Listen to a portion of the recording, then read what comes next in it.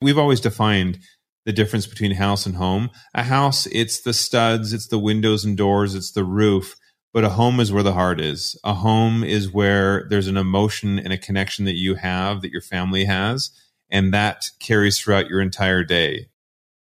I am so excited to introduce this episode. It's with Linda and Drew Scott. Drew Scott is a HGTV superstar, one of the identical twins in the Property Brothers. Together, Linda and Drew are hosts of the At Home podcast, as well as many other really interesting projects out there. This conversation is special because you're going to see real time two people getting honest about where they've come from, where they are now, and their evolving vision of the future.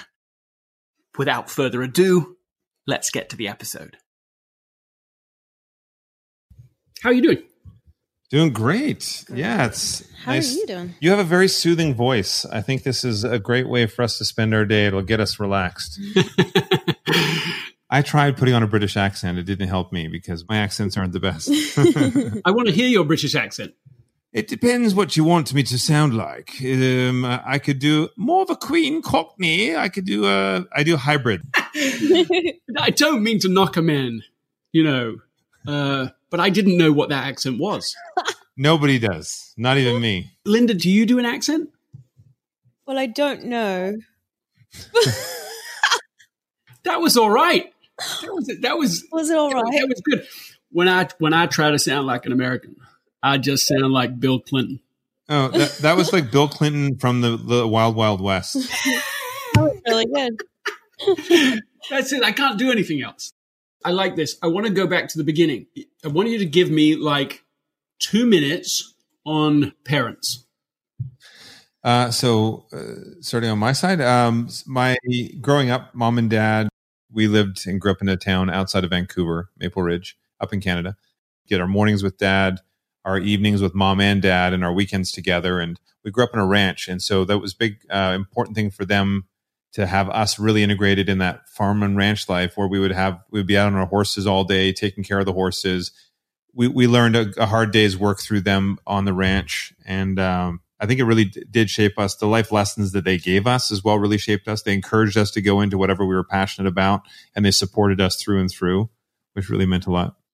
There was no being lazy. Our dad's one of the hardest workers we've ever met. He just, no complaining. He just gets out there and he just does it. And I do remember as a kid, actually, it's funny. There are all the jobs every year we would have to repaint. My dad had fences, these 3-board white fences all around the entire acreage, around all the different individuals. Horse fences, in fact. Yeah, horse fences. And it's all, the rings had different fences around. So there were fencing everywhere. But my dad we always joked that we're Scottish, so we're cheap. So, but the thing is, he would get a cheaper paint. And so we would have to repaint. It would flake off every year. We'd have to redo it. I'm like, Dad, let's just do a bit more quality work. And then we wouldn't have to redo this every year. I was always trying to find ways around the ranch to get out of doing what I thought was unessential labor around the ranch. I was always trying to find more effective ways. For example, picking up rocks. My dad would have us as kids collect these little buckets, small buckets we would put rocks in. This is a 5-acre parcel, and we would be constantly picking up rocks all the time. And so we finally protested and we said, we're not doing this unless you can pay us $0.05 a bucket. And he said, sure. Because it was still a heck of a lot cheaper than him having to pay what he would have to pay to get guys to come in. And then we realized we went for 10 cents. Then we went up to $0.25 a bucket. And I remember saying to my dad, why don't you pay $200 and get one of those big rakes that come behind your truck, and then it'll pull all the rocks up and save us all this hassle. And he's like, no, that's what you guys are here for. It's fine. So I was always trying to find a more effective and a more efficient way to do anything, even as a kid. Yeah, that is very interesting. I want to come back to it, but it sounds to me like your dad wasn't, like it wasn't about the rocks. Mm.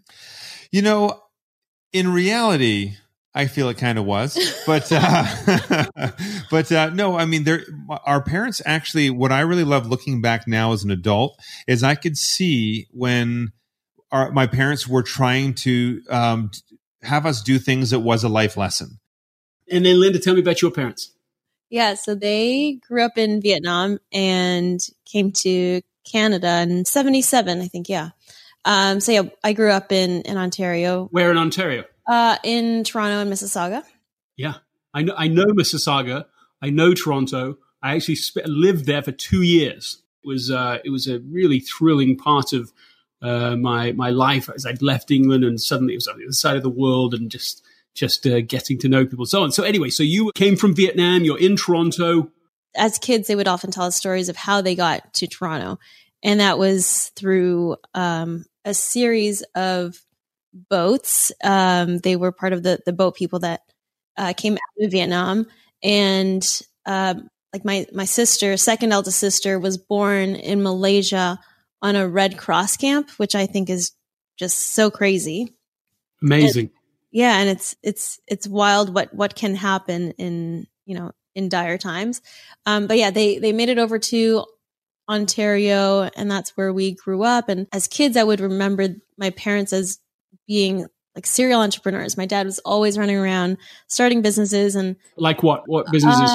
Like wedding and entertainment business. Electronics. We had a DVD or a movie rental store. And as soon as we were old enough, so 8 or 10, we would work with them. So we would spend our weekends at the stores, and we would help move all of the Laserdisc and set up the microphones and the karaoke sound system for weddings. So as much as I didn't enjoy it as a kid, when I think back, I feel lucky that we were a part of that experience. Also, I feel lucky that your parents let you wait until 8 years old to start working. I started working at 7. Yeah, but that really, there's such a visual in my mind of the boldness of your parents to even go, I'm doing this. We're going to America against all odds. We're going to figure out how to do this. We're going to get on those boats. We're going to arrive. Well, I'm making stuff up here, but it would be consistent with the other stories of that generation. Start with nothing and just make this happen. Yeah, definitely. And the stories are just so overwhelming. And whenever I think about it, it does remind me how lucky we are to even contemplate, what am I going to do today? Because we have that choice. Whereas people who have gone through that experience, they didn't have the choice to think, what are my passions that I'm going to live out? Their decisions were based on survival. And so you're having these two very different experiences at this point in your lives. When did you two meet? We met 10 years ago, just over 10 years ago, in Toronto. So it was the first season of our show, Property Brothers. And we were filming in Toronto. The show had started airing, but it hadn't taken off yet. And Jonathan and I were asked to be the celebrity models at this Fashion Week event. Our wardrobe sponsor was asking us to come and walk the runway for them. And so we said, sure, maybe it's a good opportunity, press, whatnot. And anyway, so at this event, I noticed this girl backstage, and she was stunning, but I noticed her personality is what was really pulling me towards her. She was talking with some people, and she just had this energy around her that was just this fun-loving personality. And so I wanted to get to know her. I didn't get to know her. Instead, I saw Linda, and I started chatting to but yeah, in the beginning there, it was Linda that I saw. There was nobody else. I mean, she caught my eye right away, and I made an excuse to come over and talk and bond without hitting on her. I was of this state of mind. Nobody wants to be hit on, but I wanted to create a conversation with her. And so my in was just, she was holding a bottle of water, and so I just said, hey, where'd you get the water? And she quickly came back with, where'd you get the pizza that I was holding? And we just kind of noticed we had the same sort of similar personality, character, humor, and we hit it off, and we started chatting. And I think our relationship grew pretty fast because we connected on a different level. And she ended up being my tour guide of Toronto, showing me a few cool spots to go. And then, okay, so I know I'm going to jump fast here, but when did you get married? 2 years ago. 2018. It's 2 years ago already. 2 years ago, May the 4th. We are nerdy Star Wars peeps. And it was in Italy. And so for us, we wanted a destination wedding. We wanted to go somewhere we could actually spend a week with family and friends, because the last 10 years since we met, our lives have been extremely busy on the road. We're in a different city filming every few months. We're on a plane every couple of days for whether it's press or whatever it might be. And so we don't get to see a lot of our friends and some of our family as regularly as we would want to. And then just to explain this to me now, you go from the ranch to, you said, first in theater. I'm not sure I would put those two things together naturally. So is that because your dad worked in movies and that's why? How did you make the jump from horses to theater? And what was the first show too?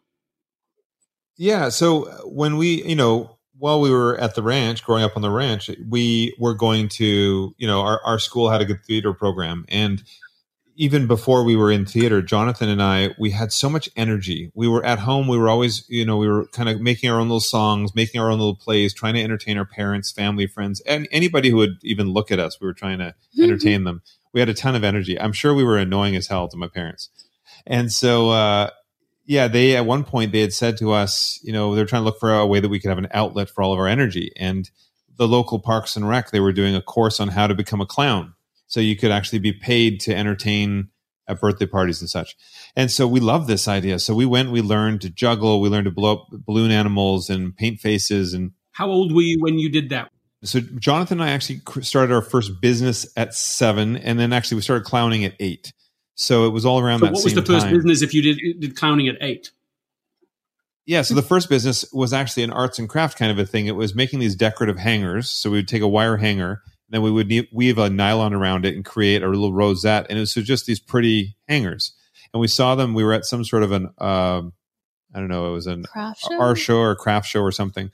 And we saw that. And Jonathan and I looked at each other and we're like, we could do this. We were always looking for some way to make money, some way to be able to afford to get the things we wanted to get.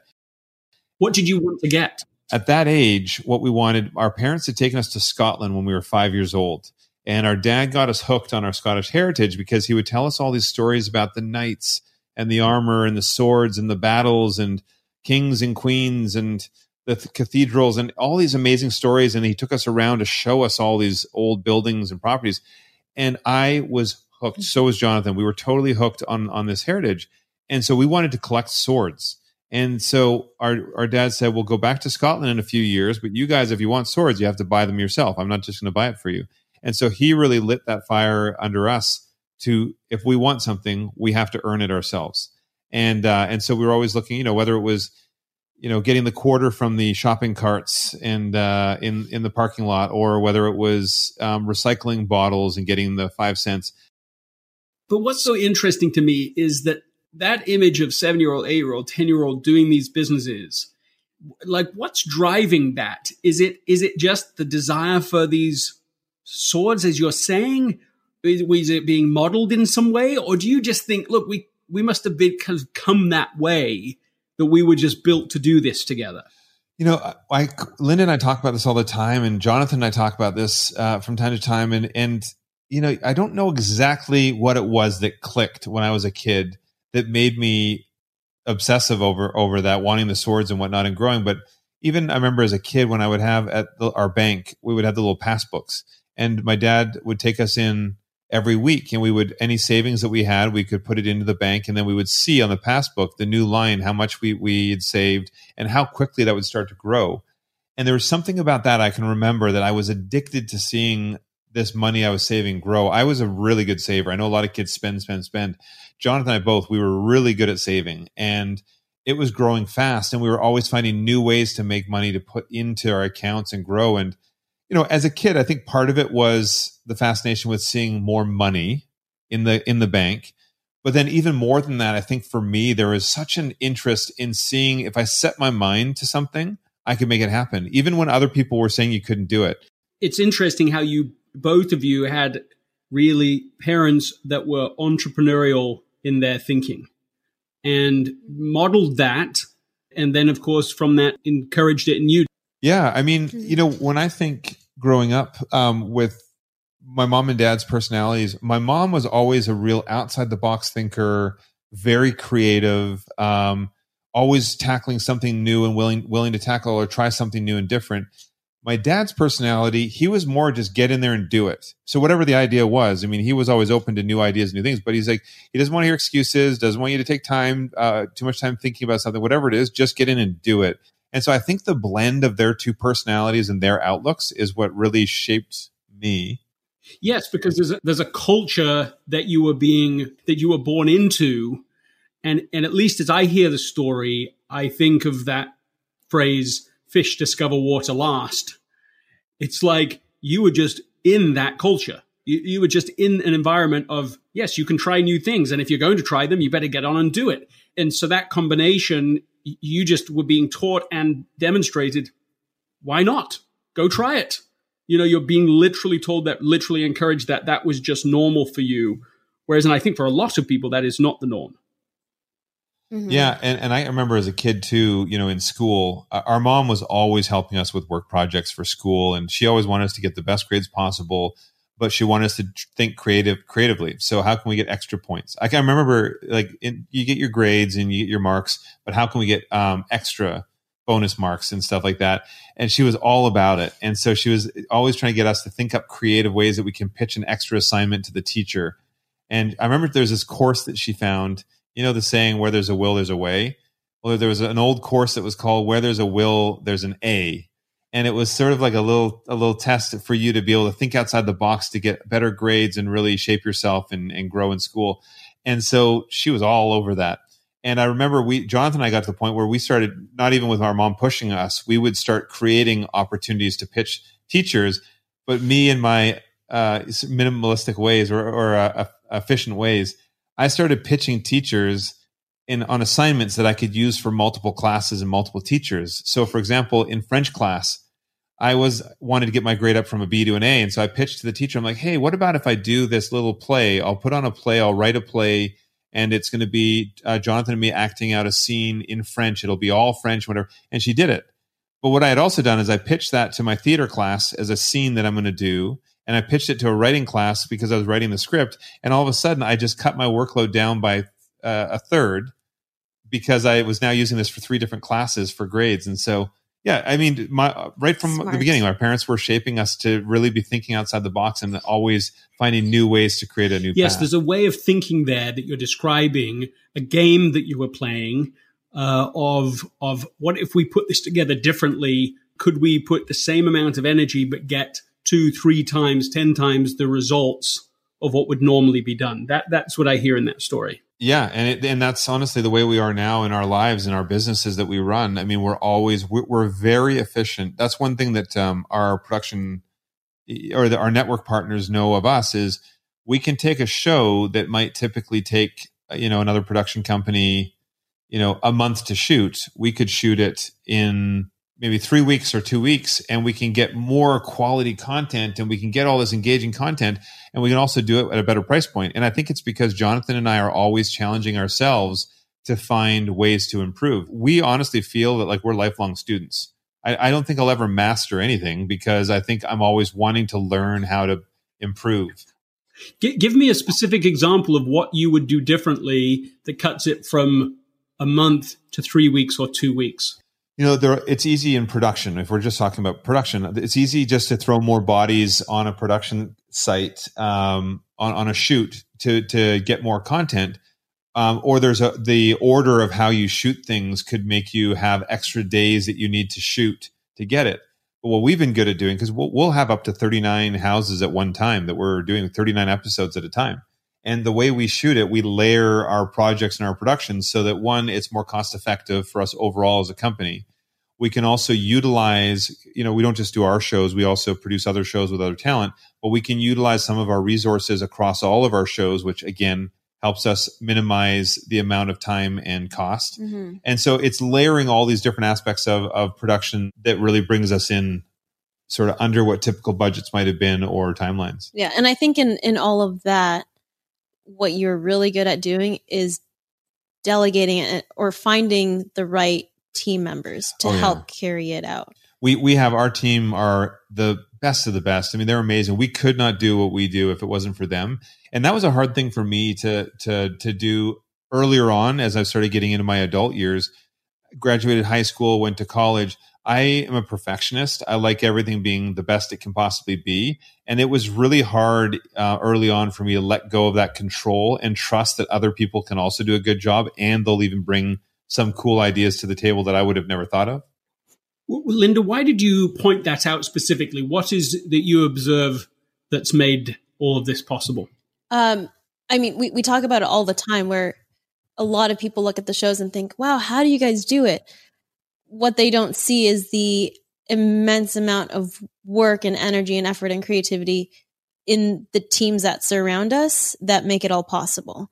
Like, yes, they are the faces of whatever product we're creating, but the machine runs because of all of the people part of it. And what Drew and Jonathan are great at doing is identifying those talented people, you know, who give themselves to a project so selflessly. But Property Brothers, that one show alone, Property Brothers Forever Home, that creates 150 jobs between production and construction and our team back in the office and edit, post facilities. So when you think of the number of people, 150 people just for that one show, that is what makes it seem seamless. There's no way we could do that on our own, but this has been a slow build to that. I mean, when we started at the beginning, we were a lot smaller company.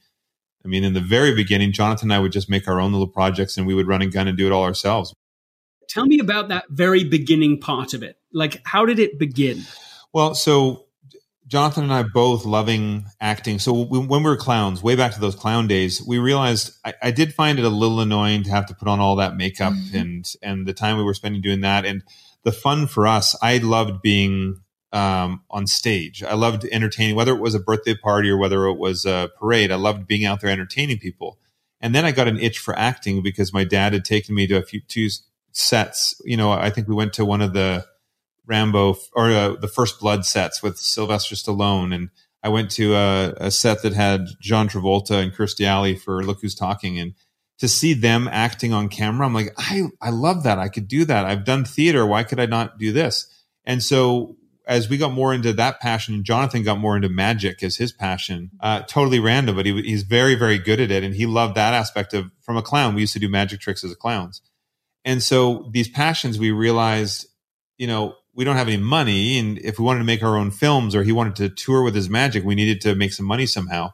And so that's where we started thinking about real estate as a way to fund our creative endeavors. And so in the beginning, what we would do is we would work a little bit and then we would make a short film, or we would work a little bit and then we'd write a script and then we'd just get something on camera. And the quality in the very beginning wasn't great, but at least we were creating, and that was feeding something in us that was just growing this energy.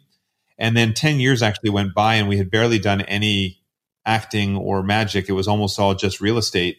And that's when I actually went to go back into acting. I missed it. I wanted to audition more. But hold on, just to be clear. So for 10 years, you're not doing any Property Brothers stuff. You're just doing the property. You're actually just doing work in real estate. Is that correct? Well, at that point, there was no Property Brothers. You know, before all of the real estate, I was just wanting to be an actor. And that's all I was thinking about, just me, you know, having an agent. You know, I remember when I was a teenager, I auditioned for a few things and I would wait to hear back. Didn't really book a lot, just some small things. And then as we got into real estate as a way to fund our creative endeavors, this is, you know, flipping houses, trying to make money off of flipping houses and doing the work ourselves. We learned to be handy, and our dad had taught us how to, you know, finish a basement and drywall and do tiling and all this stuff. Anyway, so then I did one commercial. I did a Toyota car commercial. I was a basketball player over those 10 years. That was the only thing. And so when I came back to Vancouver to do more acting, to follow my passion, I was networking. I had saved up some money from our real estate. Our company had done well and grown a little bit. And I was putting all that money over into networking, acting, workshops, everything I could think of to try and create opportunities, making my own short films, independent films, working on other indies. And I was quickly going through all of my savings, and I had about 40 grand of savings, and I went all through it. And then I realized, without even checking in, within less than a year, I had spent about $140,000. So I put myself into about $100,000 of debt, trying to go after this passion of acting and creating my own films. And then that's when I stopped and I had a check-in with myself and was saying, like, what am I doing? This is a passion, but I don't want to cripple myself and make myself go bankrupt. You're like, I need to go back to hangers. Exactly. Where's that young 7 or 8 year old? So I was only doing acting. I wasn't focusing on the real estate. And then I realized, well, what I need to do is I need to have that support net of the income that was great from real estate that can help me with this pursuit without crippling myself financially. And at that same time, I had actually started getting pitched as a host for a real estate show because I had all this real estate experience and I'd never thought about hosting. And so this was the very first time in my life where I wasn't thinking about actor. I was proposed this idea of being a host. And I had done stand-up, sketch, and improv. I was really good on the fly. I was good with improv. And that really helps as a host. And so all of a sudden, several production companies started pitching me for host opportunities. And then I booked a gig that was called Realtor Idol. It was basically American Idol for realtors. It was a terrible show idea. It didn't end up working out for me, but the production company liked me. They thought I had some great personality. I have this great experience. And at this point, though, when I'd come back to acting, and I started seeing myself more as a brand and as a business, instead of just seeing myself as an actor waiting for an agent to call me for a gig. And I think that's how you treat everything, though. So not just when it comes to your TV personality brand, but I remember you talking about your real estate company. You know, it's not just a real estate company that offers services. Like, you are a brand, and you guys always marketed it that way. This episode is sponsored by Shopify. Selling a little or a lot. Shopify helps you do your thing however you cha-ching. Shopify is the global commerce platform that helps you sell at every stage of your business. From the launch your online shop stage to the first real life store stage, all the way to the did we just hit 1 million orders stage, Shopify's there to help you grow. So whether you're selling scented soap or offering outdoor outfits, Shopify helps you sell everywhere. From their all-in-one e-commerce platform to their in-person point-of-sale system, whenever and whatever you're selling, Shopify's got you covered. Shopify helps turn browsers into buyers with the internet's best converting checkout, 15% better on average compared to other leading commerce platforms. So sell more with less effort thanks to Shopify Magic, which is your AI-powered all-star. In my experience with every business that I have built, including this podcast, there are breakthrough moments, and those moments are often the result of finding the right partner. And I think that's a way to think about Shopify, because no matter how big you want to grow, Shopify gives you everything you need to take control and take your business to the next level. Sign up for a $1 per month trial period at shopify.com/Greg, all lowercase. Go to shopify.com/Greg now to grow your business, no matter what stage you're in. Shopify.com/Greg. Linda, tell me what's going on in your world while this is all happening. We know where it crescendos. We know that moment that you meet, but tell me, what were you doing? I mean, I guess if we pick up where my parents influenced me as a kid and as a teenager, my dad would always say, "Yeah, you have to get into business," and I always thought, like, why do I have to get into business? And like you said, you know, the fish is always the last to discover water.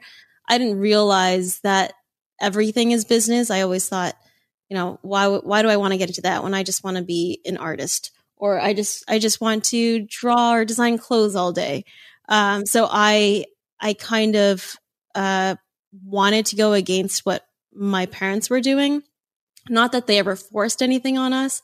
But yeah, I always thought business is so boring, not realizing that, you know, it's just a way of life. It's funny that in your mind, the way it sounds is that business was just it's almost like a building. That's totally business. You're going to go do business instead of anything as an aspect of business. Exactly. Yeah. And I saw it as a dichotomy of like business and art, not knowing that anything you're passionate about could be a business. But that's what you saw. You didn't see your parents, from your description, oh, this is what they were passionate about. They were, this is an opportunity and we're trying to make it and we need to make it because we don't have something to fall back on. And so that's what business was. That's what you observed. That's what it seems like. Mm-hmm. Yeah, it was definitely a necessity and not a passion, which is what I was always, what I am always, searching for. What was your passion? What did you want to be at this point? Oh, geez. Let's see. This could take a while. Yeah. A flower shop owner, ice cream shop owner. And again, see, business. It's still business. Shoemaker, fashion designer. For 2 seconds, maybe I wanted to be an actor. Architect for 2 seconds. Forensic scientist. And that's always been my mind. I've always just been the butterfly, or like the hippie of the family. Linda never knows what she wants. She's a dreamer. You just have so many things that you want. Yeah. And that's what I actually fell in love with, is that Linda has such a positive outlook, and she's a dreamer, and nothing is impossible if you really just let your mind flow. I've always had the passion for it, but when I look at Drew and his passions and his drive to make it happen, I think that's where we differ a lot, because I will feel so many things and have so many passions, but I don't innately feel ready to or courageous enough to go out there and get it. And just make it happen. Yeah. Even now, what would you do if you could just do anything? If you didn't have to have it perfect, what would you do if you could do anything? Okay, that I know, because we've talked about this. So I would open up boutique hotels around the world that would have, vernacular architecture, so that when you wake up in this hotel, you know where you are. And you're a part of that community just by staying here. And that kind of stemmed out of our experience of traveling on the road so much, and literally waking up, and I'm sure you have this too, not knowing what room we're in, what city we're in, and it's void of culture. My dream would be to open up these boutique hotels that serve the existing community, not just tourists. And it would have a community garden, yoga studios, art studios, and it would give visitors a chance to experience the local culture. We're trying to find ways with the infrastructure of what we have where we're moving towards making that a reality, because I think that would be amazing. Some sort of a sustainable farm, a spot that is a draw, there's an attraction. We do events for the community, but it's also something great for tourists. But the one thing I find has been really interesting, the differences between Linda and my personalities with all of these sort of passions.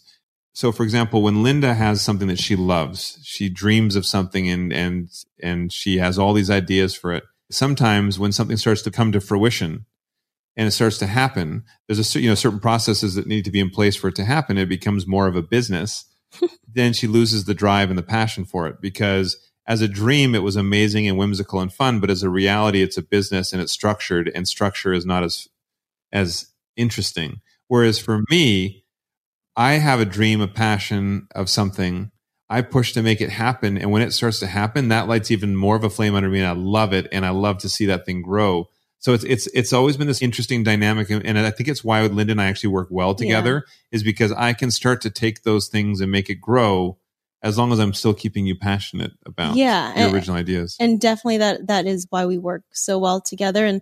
And I do have a love-hate relationship with structure. And I think I've learned how I feel about it more while in isolation. I think typically I would say that I don't like structure, but after the first couple weeks at home, and I work from home a lot anyway, so I'm used to setting our own hours. But I realized that I felt so directionless, and that we started making a schedule because I need structure to feel purposeful. But in terms of our dynamic, I do love that when I have a dream or a passion, I do deliberately share it with you, Drew, because I know that in your head, in your brain, as soon as I say what the idea is, you're already putting the pieces together of the tools that we need to make it happen. It's actually very systematic for me. When she gives me an idea, I purposely don't tell her all the hard, tough things that we have to do behind the scenes to make it a reality. And I try to handle all of that infrastructure and just keep it fun and entertaining on the surface. No, I don't need it always to be fun and light. I understand that, business is not always fun. And that's not what I'm after. I don't know what it is. So I have a question for you, Linda. Is it for you just that the structure of business itself is sort of boring, painful, whatever, or is it a neural association that business is what you observed when you were growing up? What do you think? I'm sure it's more of the latter. But I think in addition to that, it's maybe my perspective of typical businesses where it's purely driven by profit. And that's what I don't want to get lost in. Even though I know that that is at the heart of business, it's hard for me to operate with that directive. You have an aversion to that. Oh, yeah. Oh, yeah. We have this conversation all the time, whereas my outlook is if you have this thing that's a passion and it can start to drive revenue and grow, then that's more money and more strength that passion has that can actually do good. Clearly, you don't have an aversion to that, right? Like from 7 years old, you love that. Your association with earning money in a business is seeing it in your bank account. It's the fun of doing it. It's the family enjoying this possibility. For you, it is associated with it's all upside. That's what I hear in that story. But for you, Linda, I hear it's almost like there was a sort of breaking point or a real like delineation where it was like, not this. Like, it's not, I don't hear in your story ingratitude, of like, I'm not grateful for what my parents did. It's just, I will not do this. I am not going to do this with my life. That's what I hear in your story. Yeah. And maybe that comes from the fact that a lot of our childhood growing up, our parents, because they had to, as the immigrant mentality we were talking about, they had to work all the time. And we never faulted them for it, or we never gave that a second thought. But that was the reality of it. They were always working. We were either at home by ourselves, which was, great. It was fun for us. But I guess I just don't want to not throw time away, but spend our entire lives working. Mm-hmm. And that's why when and if we are spending all of our time working, I need it to be purpose driven. Mm. You just said something that I thought was interesting. You created a visual of you being at home, sounds like with your siblings, while your parents are working in the business. And again, it's not like that's some terrible memory, but there's a feeling about that memory that you say, that's not the life I want to create in my future family. Yeah, definitely. We've talked about that too with, Linda and I both, especially with what I do with hosting the shows and we're in different cities for long periods. Neither of us have this desire to be absentee parents. I mean, for us, family is everything. And I think that I can totally see that. Mm. When you reflect on this now with a sort of little perspective, what are your thoughts right now? I definitely think that's where part of the aversion comes from. Even though, no ill will towards that parenting style or out of necessity.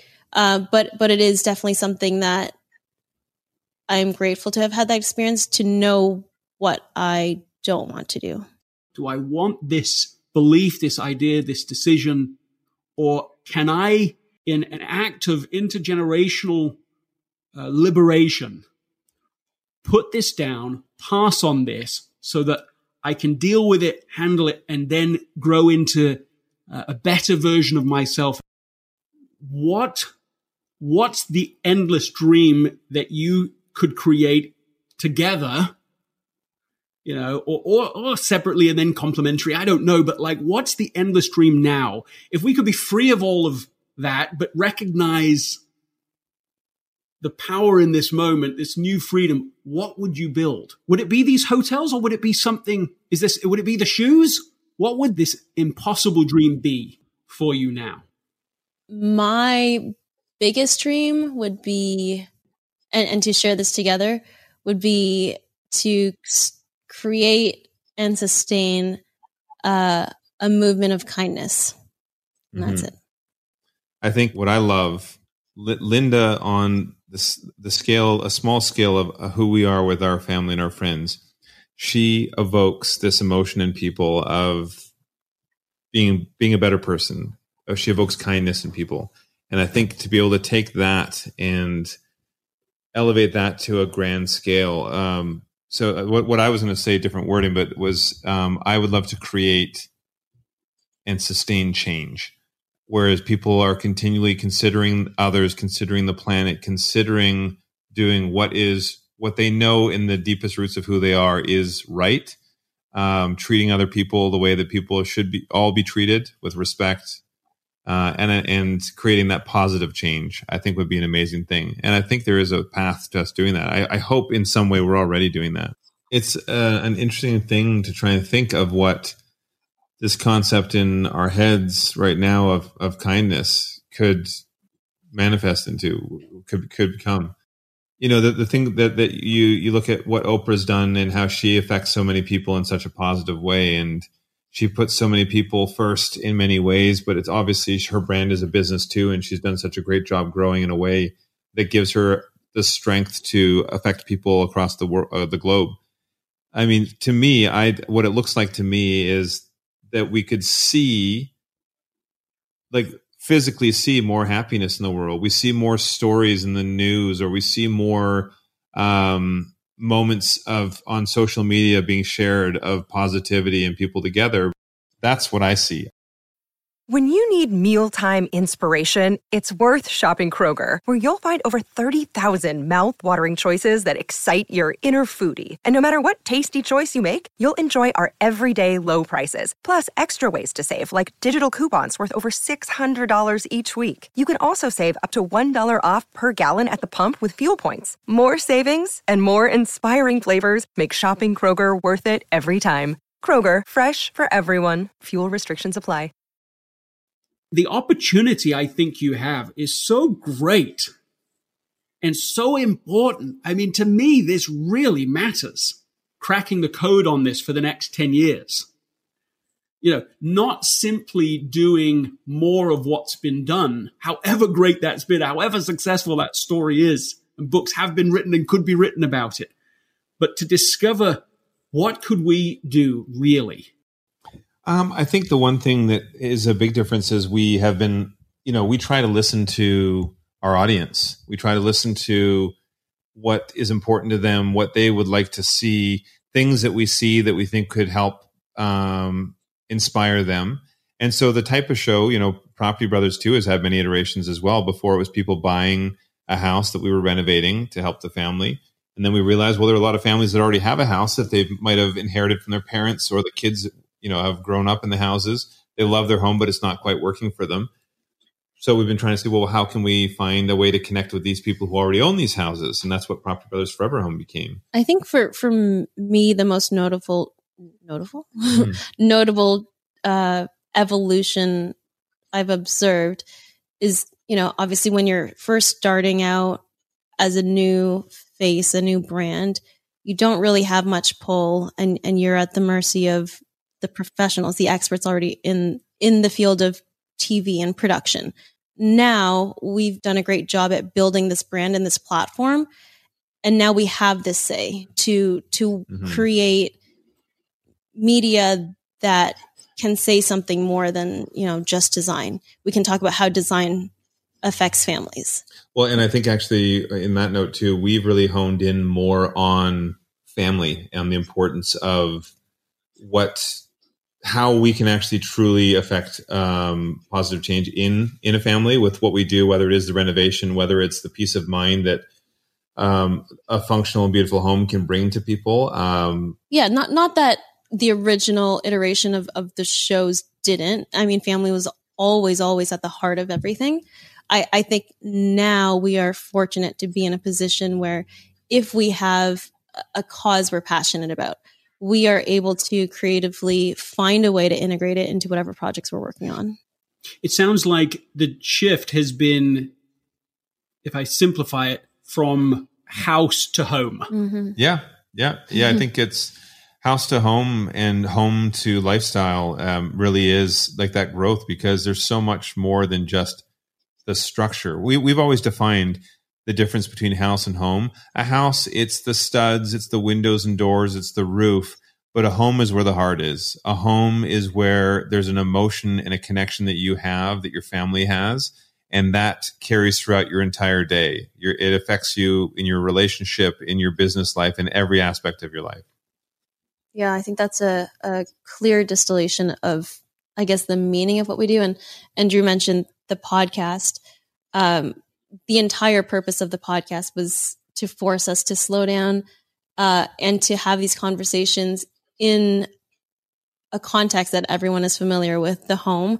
And we wanted to bring out certain concepts and values that should and could start at home, important conversations that need to be had, whether it's regarding relationship or healthy eating But we want to make sure that we are always putting ourselves out there in a way that truly feels right to us, in that way that we can affect positive reaction in anybody around us.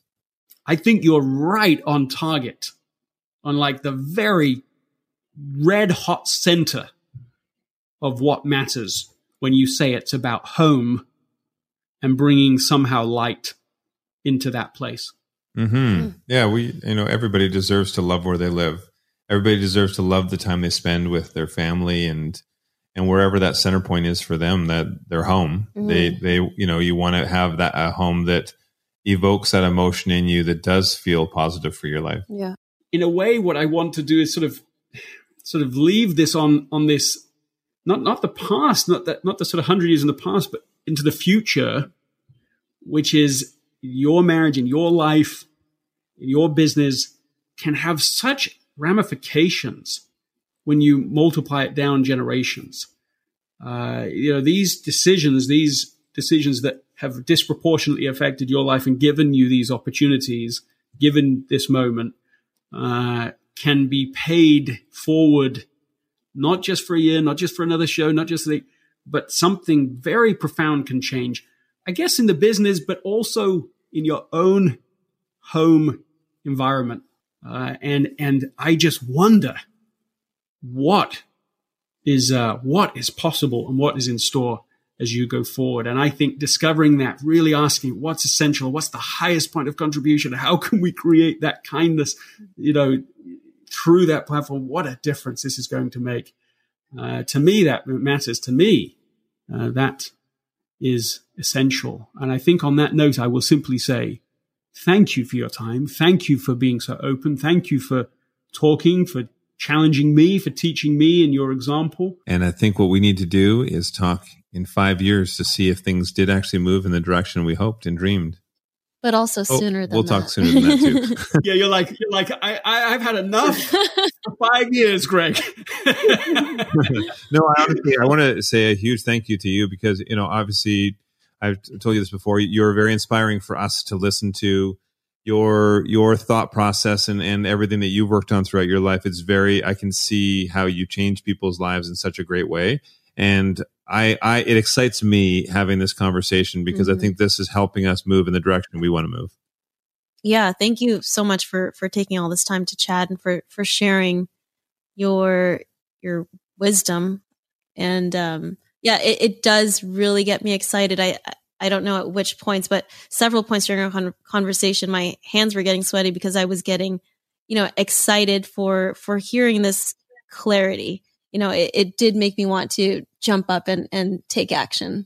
And the other thing I got out of this chat is that I really need to work on my accents.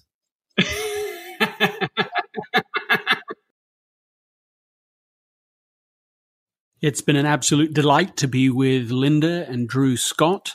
And I hope that as you've been listening to this, you're thinking too about where do you want to be 5 years from now? What's the unique contribution you can make? What is essential going forward? I hope that you'll continue the conversation after this conversation has ended. You can do that at essentialism.com, on Twitter at essentialismpod. Let's keep this conversation going and let's really turn that conversation into a movement. Thank you for listening. This episode is brought to you by the Yap Media Podcast Network. I'm Hala Taha, CEO of the award-winning digital media empire, Yap Media, and host of Yap Young and Profiting Podcast, a #1 entrepreneurship and self-improvement podcast where you can listen, learn, and profit.